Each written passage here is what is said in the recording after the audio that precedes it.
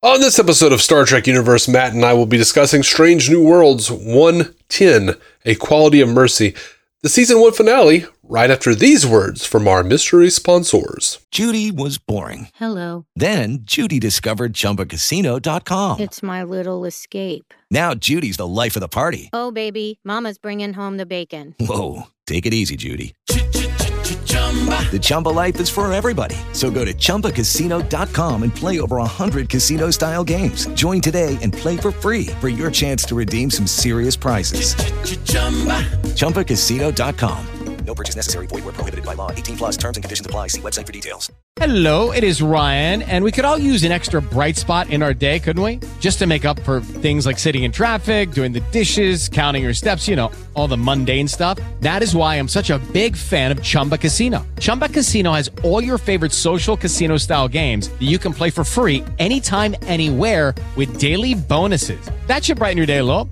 Actually, a lot. So sign up now at ChumbaCasino.com. That's ChumbaCasino.com. No purchase necessary. VGW Group. Void where prohibited by law. See terms and conditions. 18 plus.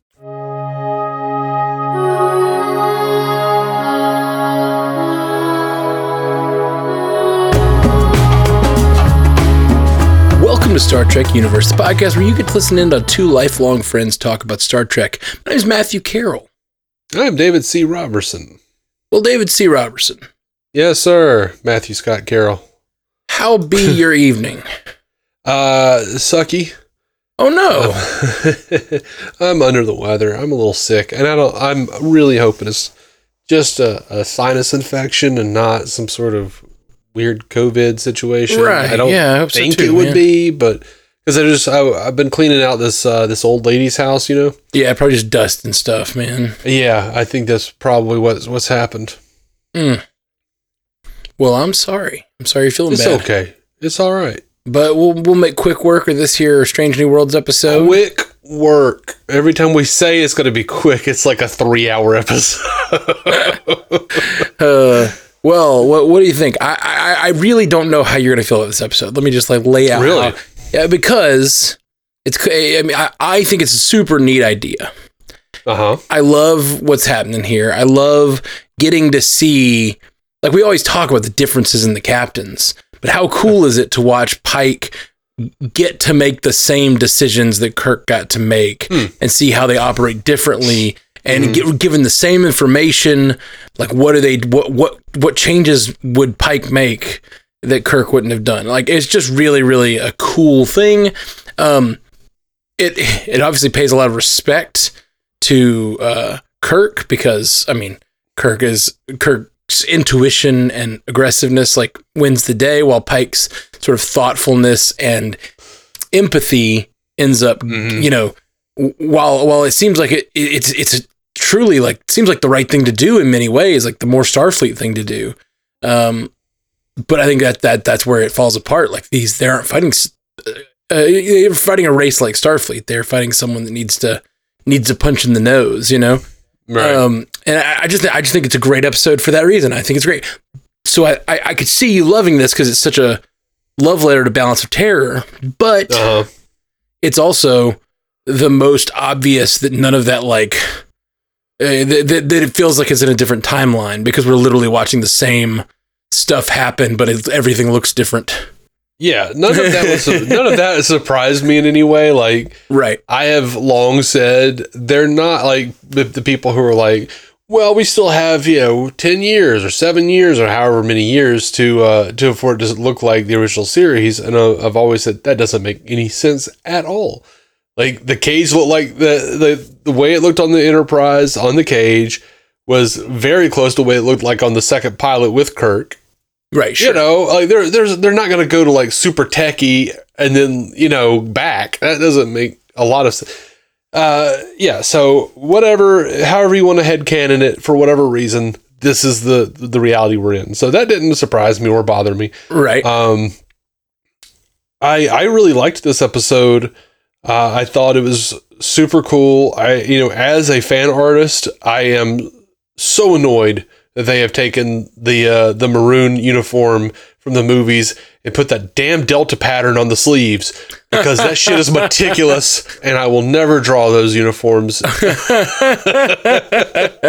you didn't mind the look of it. You just hated the idea of having to try to draw it.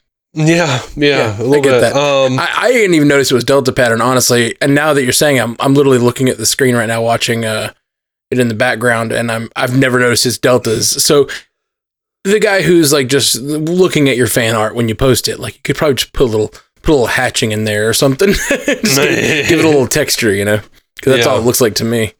Yeah, but so I have questions about this episode. We find out that this is 7 years in the future, and previously on Strange New Worlds, Pike said 10 years. In 10 years, he was going to be disabled, or he actually keeps saying dead, which seems a little labelist to me, but yes, that's what I said the first episode. We were talking about that.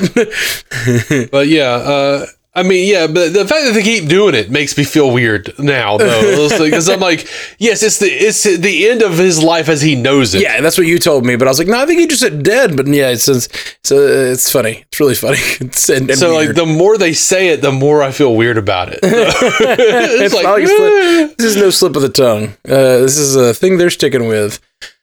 So. I mean, I know you say you hate the red hatching or whatever, but like, man. I'm just playing. I love seeing that uniform show up. Yeah, the maroon monster. Man. Yeah, they do a great job aging him up, and him being in that uniform. Man, it's just like knowing that he's never going to make it to there, and it's, not as he knows it. Right. He's convinced me he's going to die. Right. Well, the only thing he doesn't know is that, and apparently, I don't know, 6 months time after his accident, he's gonna be restored mentally on Talos 4 and have sex with Vina for the rest of his life. Yeah. And ride his horse. I don't know, that's what he did in the cage. Yeah. He just had a picnic and he's like, my horse. Yeah, that is a strange dramatic irony that we're watching a show that for 7 years we're going to watch a guy mentally break down about how horrible his life is going to be after that point. But we all know he's going to get to go to Valhalla, Right. That's the hope that is Star Trek. You're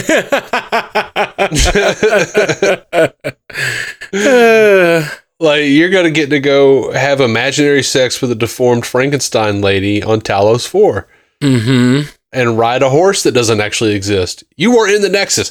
That's why I'm like, in Generations, I'm so annoyed with Kirk and Picard, because I'm like, you guys are like, screw the Nexus, it isn't real. But okay, that's fine for Pike. That's a great ending for Pike. He's still jizzing it up over here on Talos 4 while aliens watch him do it. But in complete privacy, living out any lifetime they want to live out. No, that we can't do the Nexus. We are real Starfleet captains. Well, hold on.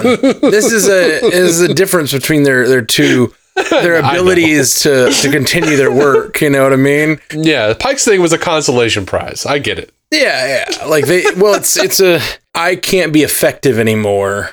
Yeah. In the role that I love, he thinks he's going to be locked in a chair for the rest of his life, and it's a wonderful mercy.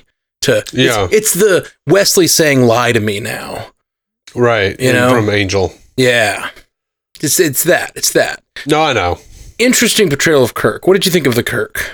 Before I say that, I will say I loved this episode. Okay. So I've apparently hit on the negatives for you. Yeah.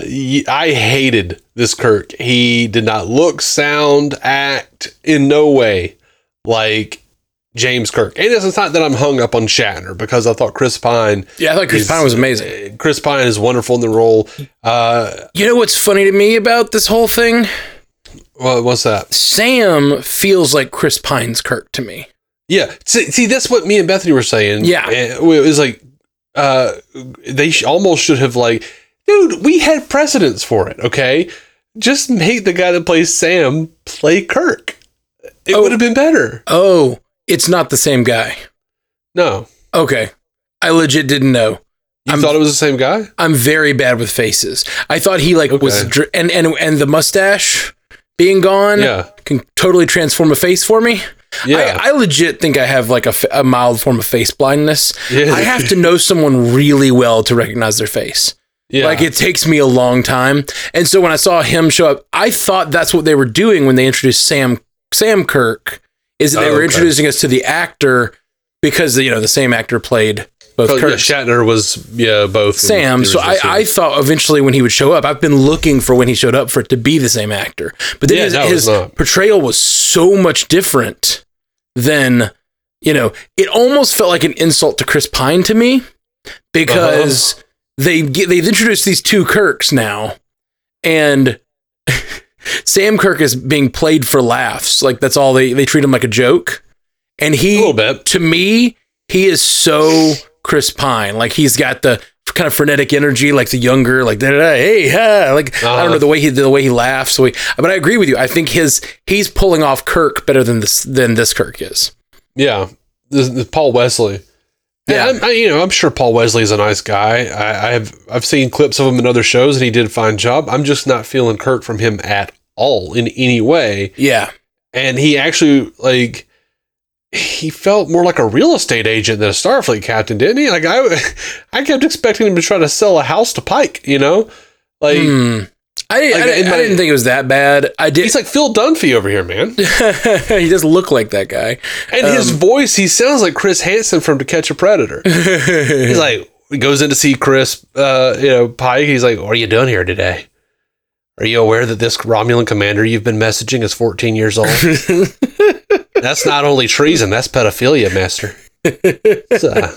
You sent him a picture that you referred to as your tiny Pike. You offered to show him something you call the turnpike. So wrong. It's so. I didn't get that. It didn't bother me, but I agree with you. It did not resonate as Captain Kirk to me like Chris Pine did. Right. Chris Pine pulled it off. Even after the first outing, I was like, I feel like you are Kirk. This does not feel that way. And I don't know exactly why. I think it is a little bit of like, there's just no smile behind his eyes. And like, I feel like Kirk always just had this sort of like gambler in the back of his head. Yeah, he had the swagger. He had this he had like a certain charm. He had none of the charm, in fact, that Sam Kirk said he did. And once again, we're dealing with a situation that annoys me, that Secret Hideout and Bad Robot, which are ostensibly the same production company, seem to like not understand.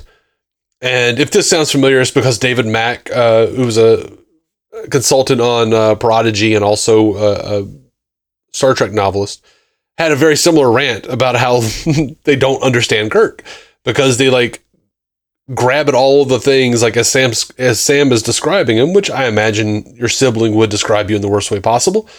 But like they grab onto this thing of like, oh man, he's like this like ladies man, he bends the rules, he breaks the rules and all this. And it's like, it's not that like in like Kirk in the original series. Yes, he bent rules from time to time, but he was also like, the stack of books with legs. He was like the guy who had like so many commendations and medals that they had to like in court martial, they had to like turn the computer off so it stopped saying all of his bullshit. Like he was very by the book. And he was, for a long time, he was very by the book, and only on occasions he would really bend those rules, or he would find ways to like still be in the episode. Do the rules. He doesn't say break the rules; he says bend the rules. Right. He bends them constantly, or something like that. Is what he says. Which, like, I think that's pretty fair for Kirk because the thing about Kirk is he's always looking for the third way. He's always like, there's this way and this way. People present you with two options. This one's by the book. This one's not. And he comes up with some weird third way. And I think it's pretty close to bending the rules a lot of the time. Yeah. Now, again, we were always talking about this with the original series. Some of this is impressions and feelings I have of it. When I haven't sat down with a pen and paper and gone, how many episodes does he bend a rule? Right. No, me either. But like, but I still get that. I think that's a fair interpretation that he does bend rules a fair amount. It's just, but he also always comes through. And that's part of why you have a human in the chair. You know what I mean? Mm-hmm. Why it's not just regulations. And that's like the best of the admirals all understand that. And that's why they leave him in the chair, is because he always has to make these hard decisions out there and you know, make these great actions. And I find this episode fascinating just on how it's comparing Kirk to Pike and how it's like, I love Pike, but Pike is a little more by the book. I love Pike enough that they could have just had Anson Mount put on a wig and play Kirk. I would have been happier. I would have been happier. Yeah, no, I hear that. I honestly wish they'd let the guy who plays Sam play him, because I've thought I've been like, this feels like Chris Pine's Kirk to me. Like, he feels like a Kirk, at least. Yeah. He feels like a Kirk's brother. And I thought they were going to do something to like give him a little more gravitas and responsibility and shave the mustache. And I thought that's what we were going to get. And we didn't. I don't love this Kirk. I enjoyed him as a foil for Pike, like the whole like pushing him to be a little bit, but even in Balance of Terror, Kirk had that, you know, Kirk had his soldiers around him that are like, some of them telling him like, we have to fight this war. Like, this is the Romulans. We have to kill them, you know? And then Kirk had to make the decision, you know? And in this, it's really interesting because almost everyone wants to attack, but Anson Mount is such a lover of peace and thinks that empathy is the way to go, that he goes with with empathy. And it's like, that is the right decision 95% of the time. And it would have been if it hadn't been for that jackass sub-commander. Yeah. But what does this mean for Pike going forward? You know, like, will this change the way that Pike acts? It has to. And it has to, like, everyone's like, I've seen everyone pointing out that, like, see, he turned around and he didn't do the thing. So this is establishing that the future, the ending won't change. And I'm like, no, because Kirk is coming in season 2 and we see him with Kirk's file up at the end of this episode. So he's obviously like interested in Kirk now. Like, so we're like in the original canon, right? We're, you know, they met when Pike passed the Enterprise off to him. Also in canon, in the original canon, I should say, you know, Pike had left the Enterprise still able-bodied. Yeah. To become captain of the fleet. So there's a lot of like little weird things they're doing here. They are changing stuff. Yeah. I mean, that's fine. I mean, here's the thing. So I've been really down on your idea that like this is about, even possibly about, when you interpret episodes in that way, that like, oh, this is about them thinking that whether this is going to be a real universe or not. I've been like, no, they're not even thinking about that. But then I started thinking about it when I was watching this episode, and like, this show from the beginning is about whether Pike is going to try to change things or not. You know what I mean? Like, that's what the show is about. And like, all the other little sort of conspiracies about like the girl with telling the story or like this sort of thing. It's not a conspiracy. Yeah. It looks like foreshadowing. Yeah. See, like conspiracy writers, their foreshadowing is writer for conspiracy. No. You know, the title was Ode to Chrysanthemums. Chrysanthemums are the flower used at funerals.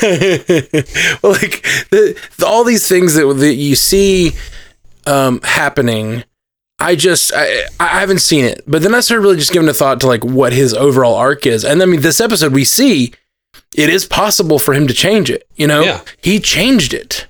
And this is the future that he got because of that.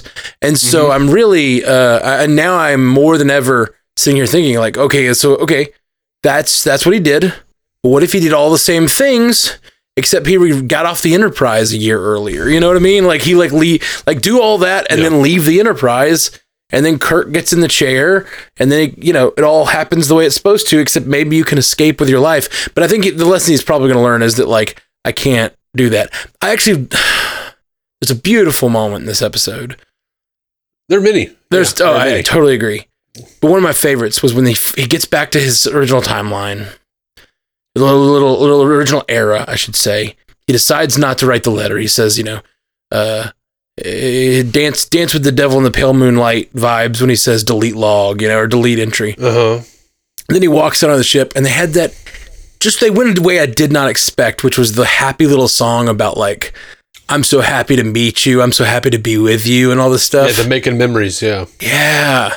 It's really good. That was a beautiful moment when he's like walking on through. I thought I was going to end it there, and I was going to I was almost in tears because I'm thinking about, he knows he has 6 years left, 7 years left. And he's just like, well, you know what? This is going to be my family. This is going to be the life I get to live while I'm able-bodied, and I'm going to enjoy it, and I'm going to make memories with my friends and family here. Mm-hmm. And I'm going to live this life and do what I have to do my duty so that the future can be protected. And I loved that as an ending. But then we know Una's getting arrested. Yeah. And like in this future, Una is still at a penal colony. Right. You know? Like, I don't know that he's going to want to let that stand. There's certain things about this future that he doesn't. That's really the only thing. That thing about the future he doesn't like. Well, obviously, and his whole disfigurement thing. Ortegas is a piece of shit in the future. Dave, are you just talking about in the 22nd century in general? No. 23rd century. But no, like she goes from being like an annoying chipper person to like a racist. Like they just turn her into Styles from Balance of Terror. But like, I'm not just mad at her. I'm just like, dude, what happened? Because you were like, she was like pissed at Spock. Like, what did Spock do? Was it Spock that like figured out that Una was genetically enhanced and he had to tell somebody? Like, did a superior figure it out and come to him and ask him and he didn't lie because he's Vulcan? Like, what happened? Was he responsible for Una being thrown in jail? That could make sense. Was there something else? Did something else happen between her and Spock that we will see subsequently that turned her against him? Because she was angry with him before they ever even saw what the Romulans looked like. Okay. And we've already seen this sort of like bigoted side from her. Yeah. In reference to the Gorn.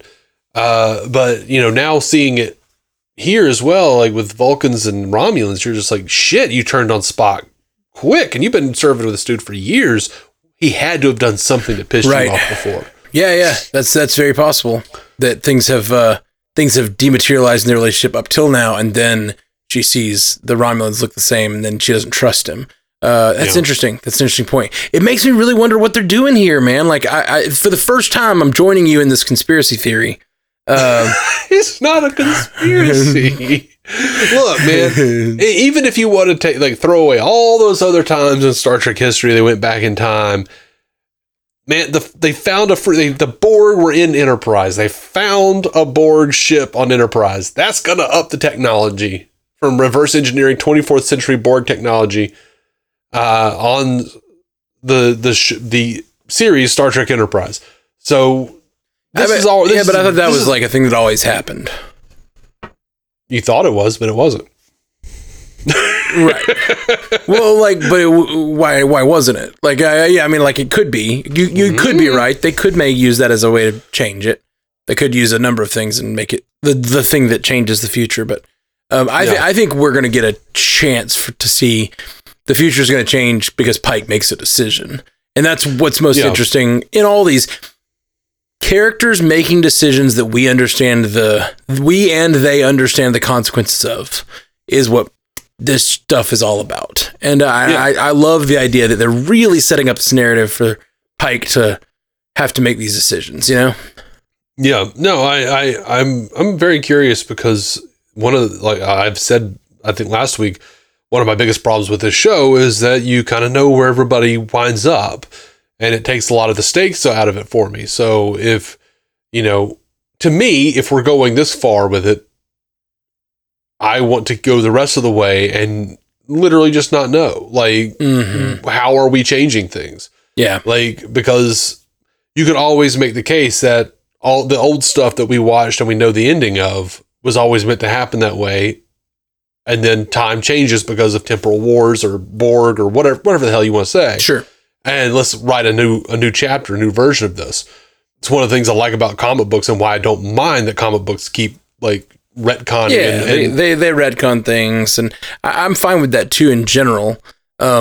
I love a contiguous universe because I like to know that the guy I'm meeting is the guy from the other story and understand that that's like their backstory is their backstory. But the thing they can do here is like have some of those things happen where you just know the character of Pike and you know the character of Kirk and you know the character of Spock. Like in this episode, I agree with you. I don't love this portrayal of Kirk, but it's still Kirk, and it's still like a chance to see what he's like in this situation. You know what I mean?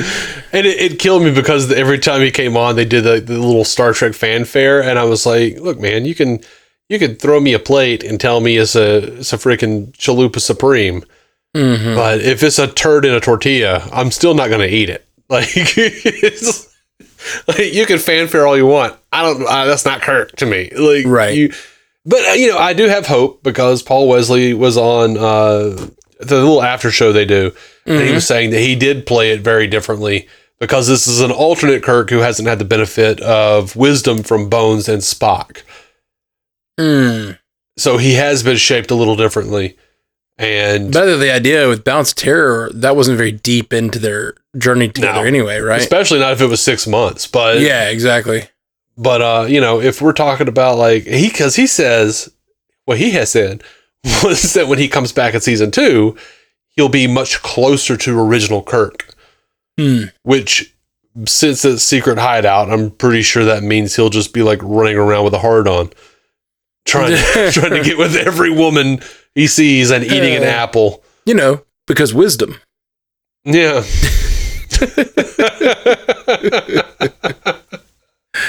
But it's just overall just a fun episode. And it was fun to go back and watch some of Balance of Terror after watching this and see how many lines they just copped directly from that episode and things. It was just really a good time. So I just getting a chance to relive a classic Star Trek episode. We even talked about that. We talked about it last week how. Well, if they see the Romulans, we're not going to get to see them because we can't see them for another however many years. But I did not expect this time jump. I did not expect this alternate reality.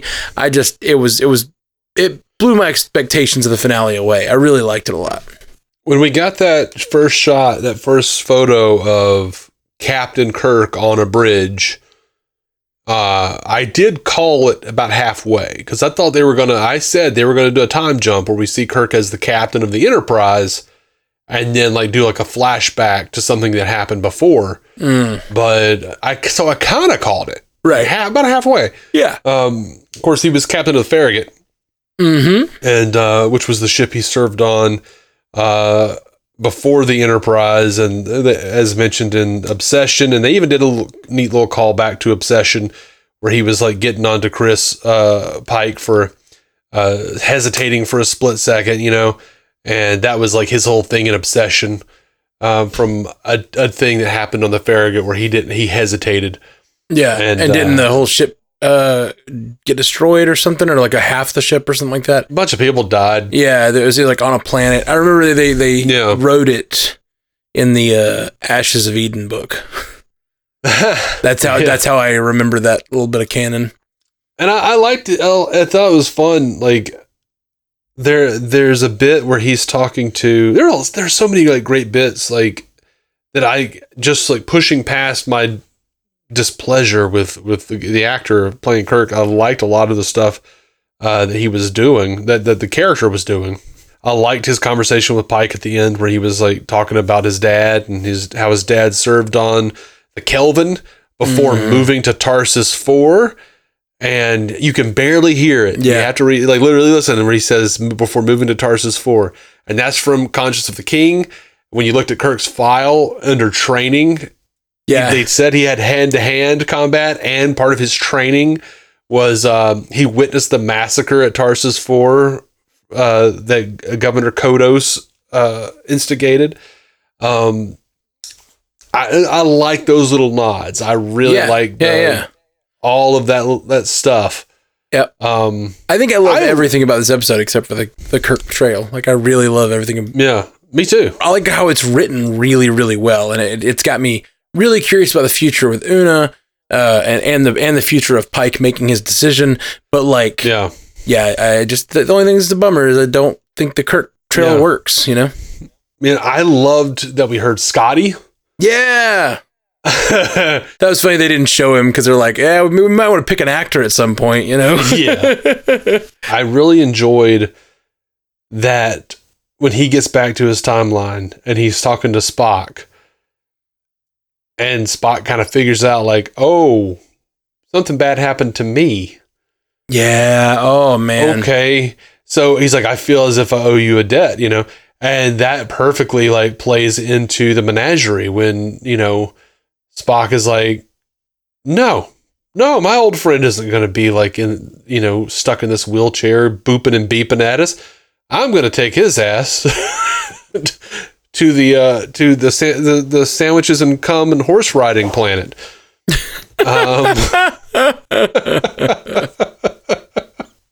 Yeah.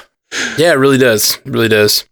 It works, man. I like it a lot. And I love that part. I love that. So emotional.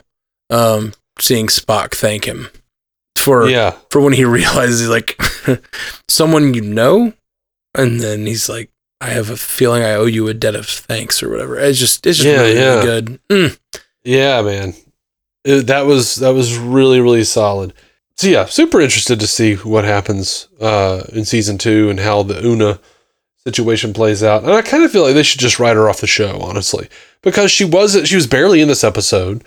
She was like was she not even in the episode previous? Like, they've kind of just kept writing her out. They've kept her away from a few episodes, but I really like Una a lot, and I know that Pike cares about Una a lot. So I like her, but I want her to be around. I don't want to just like, well, sure, I have her inexplicably not around. I hear you. I just think that, like, sometimes they write these stories and they just need to cut down the number of characters they're going to use in a certain episode. And I appreciate that, honestly. I think that one of the big mistakes shows can make is like, all right, we have to service every character every episode because it's an ensemble show. I don't mind that, you know, we're going to an ice planet. We only need 6 people. You know what I mean? Like, well, part of my issue is I feel like maybe she's busy. Maybe she's got something going on. Maybe contractually she's not supposed to be in as many. And they kind of used her to sell this show. Oh, gotcha. And I kind of feel like, you know, I would rather see her than Ortega's, you know? Sure. She was a selling point for the show. And part of why we wanted Strange New Worlds in the first place was her chemistry with Anson Mount. Yeah. And we just never see him or never see her. Not a lot. Like, not a lot. I kind of just feel like figure out some way to include her in every episode or most episodes or get rid of her. Yeah, I do think they've included her in most episodes. I think it's only been like 2 that they've just like left her out. And even then it's like she'll be at the beginning or something like that. There was the one, the ice planet. I don't know if another one they've left her out of. But I'd have to think about it. Maybe even rewatch it. And I don't have time for that. But I think she's at least maybe been in every episode, but it's just sometimes she's in it a lot and sometimes she's not. But yeah, I hear you. I like their chemistry a lot, and I'd like to see them together more. Yeah. Oh, but going back to what you were talking about, buying into the conspiracy. Mm-hmm. Like, I thought it was really interesting how much they had older Pike like reiterating about like time travel having unintended consequences. Like, every little thing you do changes something. Yeah. And I'm just like, man, they're kind of just, I feel like they're hitting that note a few, like, just too much a little bit. Like, like, oh man, something. Yeah. I don't know if they're ever going to like bring it to a crescendo and actively say like, this is what has happened, but it's certainly giving us enough leeway for our own headcanons for those of us who are stuck in the past. Yes. The like me, the Zhat Vash of the I don't know. You're the Zhat Vash, man. You're being driven mad by the visions of the future that are not to be real. Yeah, it took me a minute because I didn't remember that term. But isn't that the Romulan group? Wasn't they the Zhat Vash in Picard? I think so. I don't know. I don't know why. We've sat here and tried to come up with that before and couldn't. And in that moment, I immediately went to Zhat Vash, like immediately. So maybe I'm wrong. Who are the people who speak truth? Which Romulans are that? That is Elnor's people. Yeah, I know, but you gotta. What's their name? Kawat Malat. That's it. Was that That's right? it. Kawat Malat. Okay. All right. Sorry, man. Bring me all this new Star Trek. Start giving me new terms to remember and shit. Yeah. I feel like they brought Kawat Malat into Discovery just so we'd remember the term. I have to bring this up. I have to bring this up because we're always joking about how they kill off aliens who are like super hard to make. And they went out of their way. Like in Picard, they mentioned that the Romulans with ridges were from the north. The Romulans without ridges are from the south. Cool. So in the original series, you would assume those Romulans on that ship would be from the south. But we see them here and they've got they've got the bumps. They've got the ridges. So I'm like, y'all went out y'all's way to make them more expensive. Well, it's because they're a one-off. They're like, well, we only got to do these guys one time. Especially when it would thematically like make more sense for them to look exactly like Vulcans. Yeah. Totally. Yeah. Yeah, it's weird. You're right. That's absolutely weird. It's a little bizarre. I will say, in the original series, looking back at that episode, a lot of the Romulans walking around the ship have big helmets over their head. To save money. Right.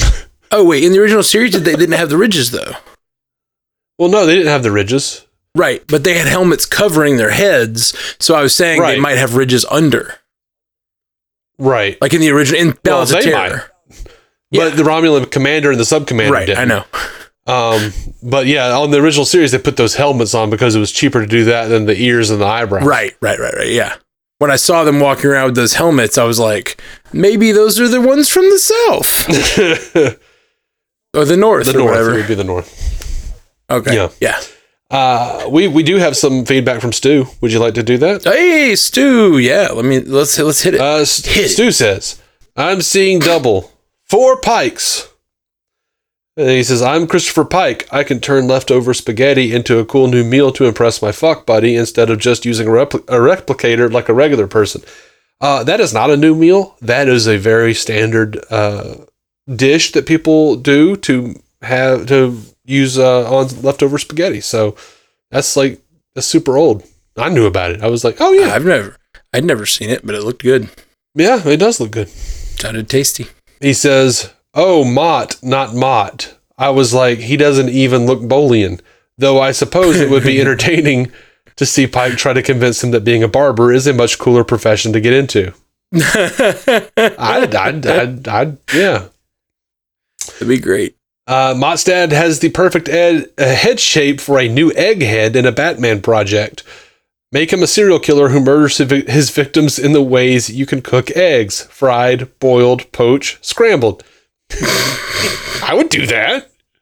Sounds like a good Batman villain. That's what you have to do. You have to go like the Matt Reeves, Chris Nolan way. Like as he's like scrambling some poor victim, he's like, excellent. And for some reason, the serial killer's kitchen is always just like disgusting and gritty and gross. And they only have they can't even see because they've only got like one incandescent bulb. Oh yeah. That's like flickering. Yep. Like absolutely. Dude, serial killing's like hard work. You've got to have like better equipment than that shit. Actually, it's actually like a really funny idea. It's not. This would be really a gross concept, but like for a horror movie, like a serial killers. Okay, serial killers. But it's like the back office, and it kind of like in my brain, it's like a cabin in the woods, where like they have like corporatized serial killing, because like all these serial killers like. Pay for like it's kind of like what's a John Wick movie where they have the assassin club or whatever. Yeah. Except instead of the assassin hotel, it's like an office building where you go to get like serial killer supplies. And like they're like, well, they say there's like 500 active serial killers at any given time. They just never get caught. We are why that is. And like it's like a company that helps serial killers. Anyway, just a movie idea. Yeah, feel free to make it, Dave. I have a different idea that I'm not willing to divulge right now, but is not exactly similar. But Okay, I'll divulge. My idea is a company that produces like breakfast cereal, but that's just a front. They actually have like the world's greatest serial killers. Yeah. And I thought of it as a comic book that was just spelled cereal, Cereal killers. Yeah. That could be good. Yeah. That I mean, combine the two ideas. You got the storefront. It looks like the front is the cereal business. You get inside, it's like a kidding out an arming of serial killers. Yeah. And then like it gets a little weird because like they're really just sent way too often to go kill like people who have a new idea for like a peanut butter cereal. Yeah. That was our idea, damn it. Well, see, my thought was the idea is that there's serial killers are more like paying for the service. You know what I mean? Like it's like they're the customer. They are the customer. Yeah. Okay. And like because that's assassins. Like if you're hiring serial killers to kill people, that's just assassins. Serial killers kill for the joy of it. You know, and I just imagine like you think that you're gonna walk into like a dimly lit little incandescent bulb place, but it's like everything's bright and like you're in a Kmart and they're about to murder you. Never mind. Kmart was a bad example. Like I love that you use like a 20-year-old reference too. Like Kmart. No, I know. The hell is a Kmart? Nobody knows what a Kmart is. Yeah, for some reason Kmart's feel brighter to me. I don't know why. Blue light special on murder. Yeah, exactly. It feels like a Best Buy. How about that? All right, they walk in and it's like, those are going away too at this point. But like, you go in, it's like a Best Buy. Anyway. Bunch of asshole murderers in blue shirts who ignore you. All right. Sorry, continue, Stu. Stu says, this is certainly a more interesting use of time travel than going back to present day Earth. It feels a little contrived, though, that what our Pike did in this scenario is apparently the same as what this future Pike did. You'd think there'd be some variations given the different circumstances and experiences the two would find themselves with. I also wish there had been a cutaway gag to the Pike version of Space Seed where he sends Khan to the brig immediately after learning his name. Yep. Yeah, that's great. Yep. It's one of those things though, like talking about the experiences he has, we like to feel like we grow and like, we learn, we grow in 7 years. God, I'd be a completely different person. And to some degree, that's true. Mm-hmm. And again, I've been doing DC on Screen for 7 years, and my wife or somebody, like sometimes I'll flip on an old episode of DC on Screen and start saying like, oh, I should have said that. I should have done this. And then like a second later, I'll do it. Yeah. So I'm like, I don't grow or learn. Like my instincts are the same. Dick joke, dick joke, dick joke, dick joke. Like that's over and over. Yeah, I there's certain things I feel I've changed a lot in the last 7 years. Yeah. I've had some pretty massive life changes that motivate me very differently, and even you get yourself into some therapy, man. You'll start like making different decisions on purpose. You know what I mean? Yeah. Yeah. Oh, this is some shit I did wrong for a long time. I should do better at that. Yeah. Well, we're in the United States. Therapy's too expensive. That's what I have Star Trek for. Anyway, Stu says, wait, I thought Pike gave up command of the Enterprise to Kirk before he had his accident. See? Kirk should still be captain in this alternate future. Clearly, this alternate Pike chose not to give it up because he was planning to not get into the accident, so he continued being an active officer. That's right, nerds. Kirk's appearance in the show was result of an alternate time and doesn't violate canon at all. Cope! Wait until season 2, buddy. I think they're doing it! Stu says, what happened to Ortega's in this timeline to make her the Styles character from Balance of Terror? She is noticeably more serious. Haircut still the same, though. Yeah, that was the real tragedy. That hair was the same. Like, what are you doing? Why you guys so mean to Ortega's? Stu says, the Romulan commander should have been played by James Frain without acknowledgement, just to mirror Mark Leonard as the original actor. Yeah, I have seen a lot of people say that, and I think that would have been fun, except for the fact that I also don't like James Frayne as Sarek. Right. So, but it would have been funny. And I did think this guy did at first I was a little like, oh, this dude doesn't seem like Mark Leonard at all. And then by the end of it, he sold me because he sounded so much like Mark Leonard. Right. When he was saying those lines. Yeah, I don't have a strong connection to Mark Leonard's portrayal of that character, but I really liked this guy, whoever he was. Yeah. I thought he added a lot of gravitas to the episode. It's really good. Yeah, he did a good job. Stu says, given how many species there are that look near indistinguishable from humans, it occurs to me that Romulans looking like Vulcans should not really be that big of a deal, though someone should be like, hey, both of you guys got your names from Roman mythology. What up with that? I always just took it as like, that's how we say their names. That was our bastardization of it. Like, right. Yeah, me too. Or like that's it. That's how you say their names in English or whatever. Right. I was a big fan though of the Diane Duane books, like the Romulan Way and stuff, where we know that their names are the Rihansu. They're from Shirahan. I liked that a lot, and my God, my kingdom. All 3 buttons for them to mention Rihansu in current Trek. Like make it canon somewhere other than books. The Romulan first officers get a load of this asshole look when Pike was making a case for a ceasefire cracked me up. Yeah. I mean, but the commander was, digging it. Yeah.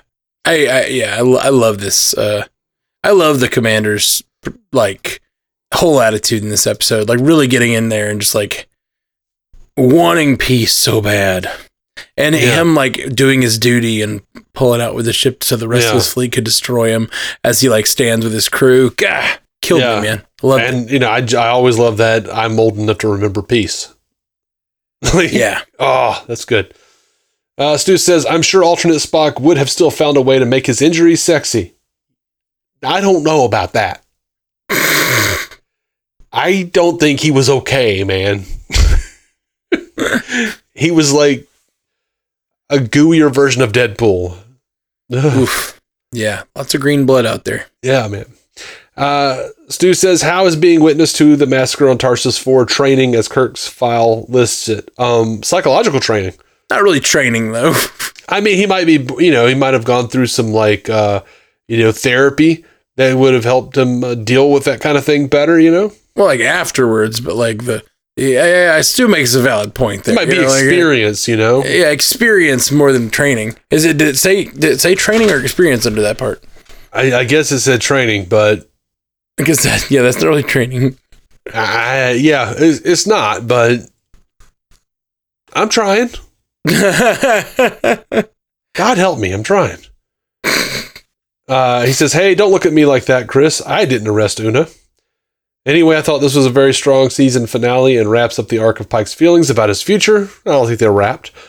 Also, like the latter end of Obi-Wan Kenobi, it certainly proved why jumping to conclusions about things at the start of a season can be pretty unwise. Nice cliffhanger, too. Can't wait for season 2 opener, which I assume will be titled The Measure of a Woman. Thank you, Stu. That would be great. I'd love that. Yeah. I was on that Star Trek podcast last night, and they pointed out that it was pretty much this season finale at the end was the same as the last Lower Decks season finale, where they arrest Captain Freeman. Yeah. That's right. It's like, I don't know what we should do. Let's do that again. How did they arrest? Why did they arrest? Yeah, see, this is what we're talking. This is what I was talking about a few weeks ago. Because she was framed. There was some altered stuff with like right for helping out the people who blew up the or for giving weapons. Yeah, the Packlids. I did it. She like supposedly blew up the Packlet homeworld or something because like they blew themselves up. Yeah, and she was framed for delivering the weapons or something like that. Yeah. But like, it is weird. And this was what I was talking about a while ago when I was talking about how is this Star Trek going to be remembered?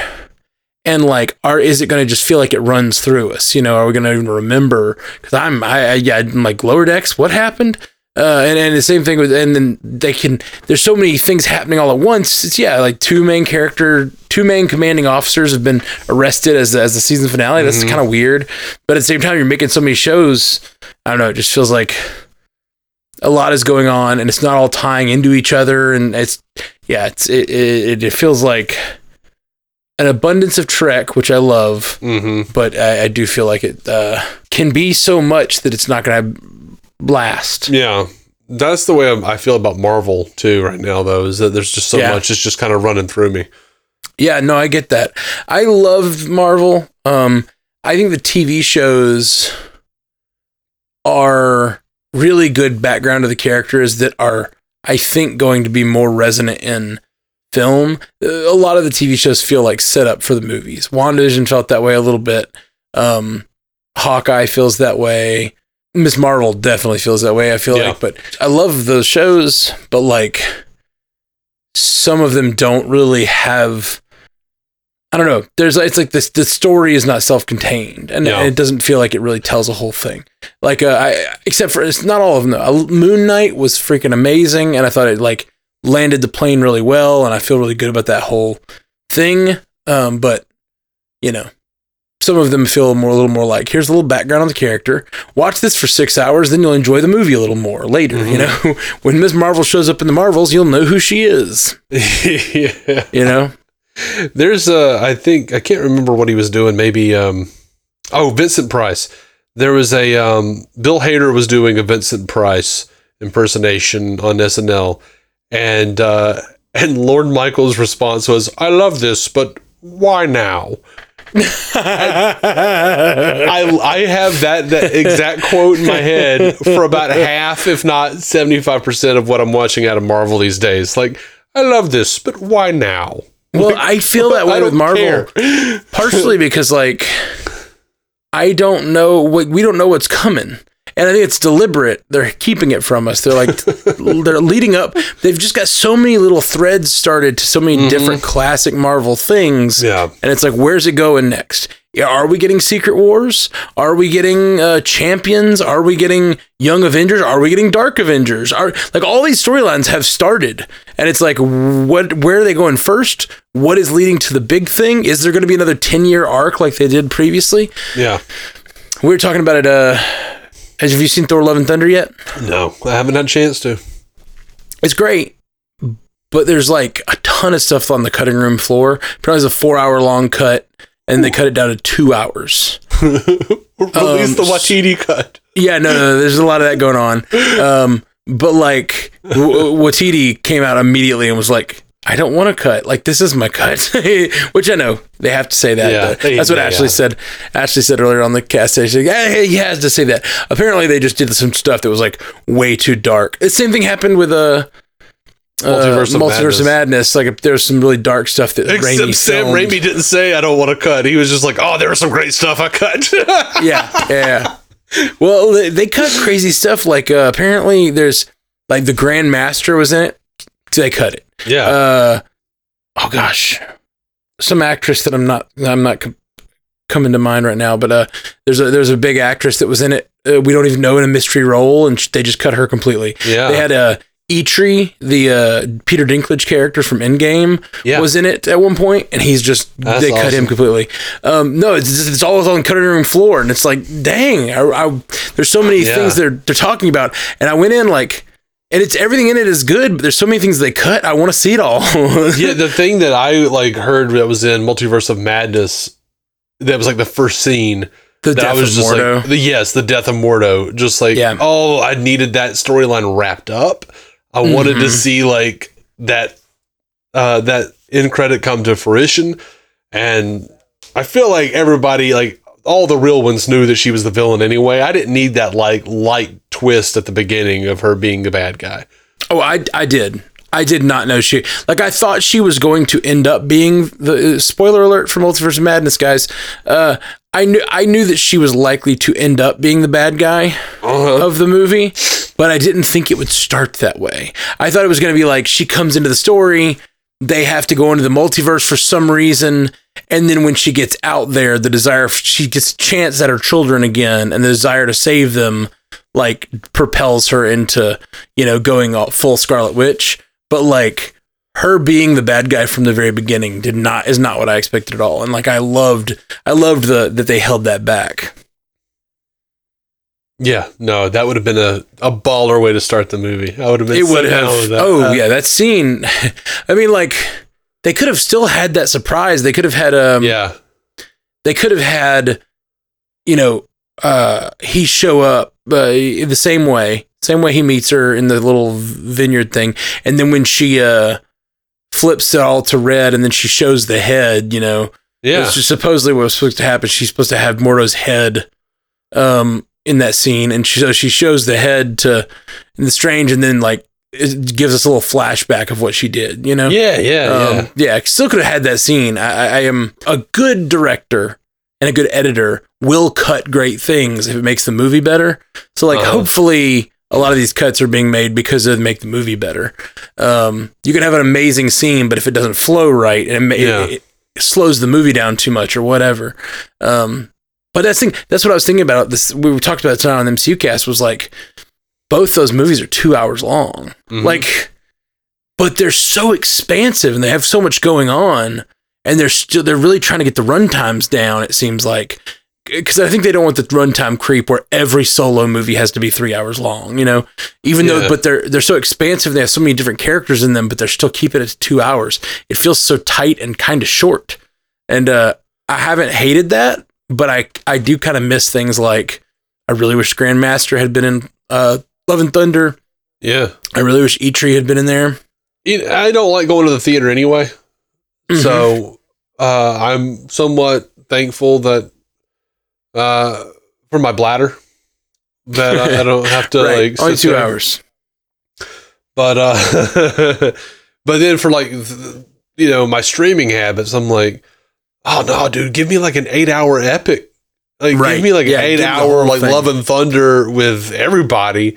But for the record, I loved Multiverse of Madness. I know a lot of people shit on that, but I loved it. I thought it was fantastic. With the way they ended up editing together Love and Thunder, I could totally see them putting out like an extended cut, because there's certain things that sort of happen off screen. And I don't think Marvel's ever put out an extended cut, have they? They haven't, but this is one, especially since there's 4 hours of footage that they had edited together at one point. There's just certain scenes I would love to see, and I would not. I mean, we'll get it in deleted scenes, probably, if nothing else. Yeah. They'll probably just make it a Disney Plus, like, anthology series or stuff. They got deleted scenes from Multiverse of Madness and Love and Thunder. Yeah. They could do that with Iron Man. They could do that with all of them. Just like... That would be dope, dude. Now I'm really loving that idea. Like, Kevin Feige, listen to our show and take this idea. Do an anthology series of Disney Plus that is just footage that you've already shot, like deleted scenes that don't contradict the canon of what's happened, and you could tell like little minor stories, like 15, 20 minutes long. It's like Disney Plus does that shit with Toy Story, where they just show these little tiny little like stories, these little like snippets of like their reality or whatever. Yeah, but those are like written to be shorts. I think pulling scenes out and calling them stories is a little different. I'd be interested to see if they could do it. Oh yeah, and like I said, the way they end up with the cut of Love and Thunder, like there's definitely some holes in what they showed that they could go show some scenes, and I would be really interested. But I think what also happens is they film scenes like, let's say he's the God Butcher, right? So like Gore's the God Butcher. So he apparently had a scene with the Grand Master. What's he trying to do to the Grand Master if not murder him? And it's very possible they like shot a scene where they were like, yeah, go murder the Grand Master, and then they later decided, you know what, we want to use Grandmaster differently. You know what I mean? It's like, it's very possible they just made other decisions that they wanted to do with the canon, you know? Thankfully, Joss Whedon was off of the project before Grandmaster came into it, because there'd be a Grandmaster Vader joke.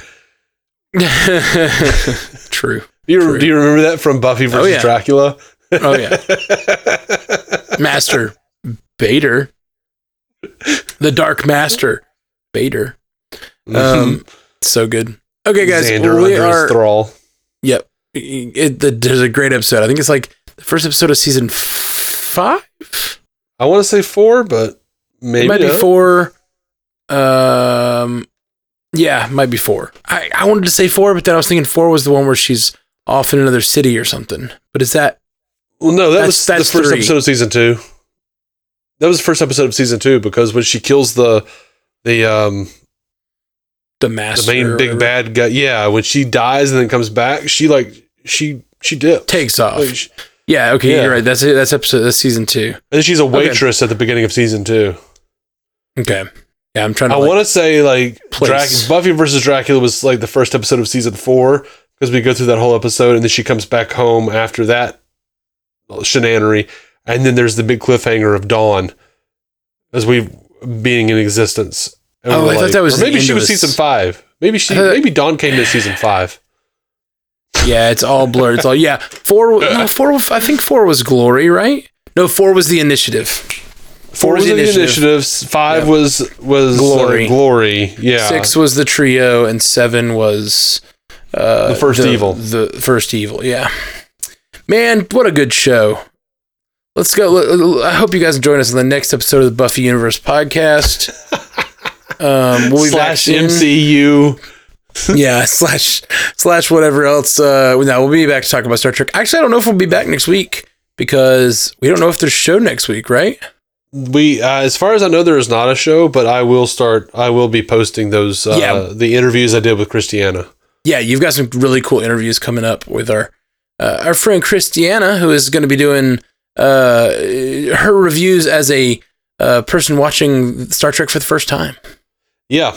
We have an episode covering the original series and the animated series in one because she watched all that and now she's been blowing through the movies. So we've already done an episode about the motion picture, and we're recording the Wrath of Khan on Thursday. That's awesome. That's really fun. Yeah. I can't wait to hear them. All right, guys. We'll be back soon on the Star Trek Universe podcast. Peace. Live long, prosper, show on true. Force be with you. Force be with you. My dick hurts. Always with the dick jokes. It fell asleep in this chair. It's not a joke, man. Thank you for listening to the Star Trek Universe podcast, a Stranded Panda production. If you'd like to hear more from David C. Robertson, check out the DC On Screen podcast or maladjusted.tv for his web videos. If you'd like to hear more from Matthew Carroll, check out the Marvel Cinematic Universe podcast or listen to his music. Just search for Matthew Carroll anywhere you get music. Step into the world of power, loyalty, and luck. I'm gonna make him an offer he can't refuse. With family, cannolis, and spins mean everything. Now, you wanna get mixed up in the family business. Introducing The Godfather at ChumbaCasino.com. Test your luck in the shadowy world of The Godfather slot. Someday, I will call upon you to do a service for me. Play The Godfather, now at ChumbaCasino.com. Welcome to the family. VGW Group. No purchase necessary. Void where prohibited by law. See terms and conditions. 18+.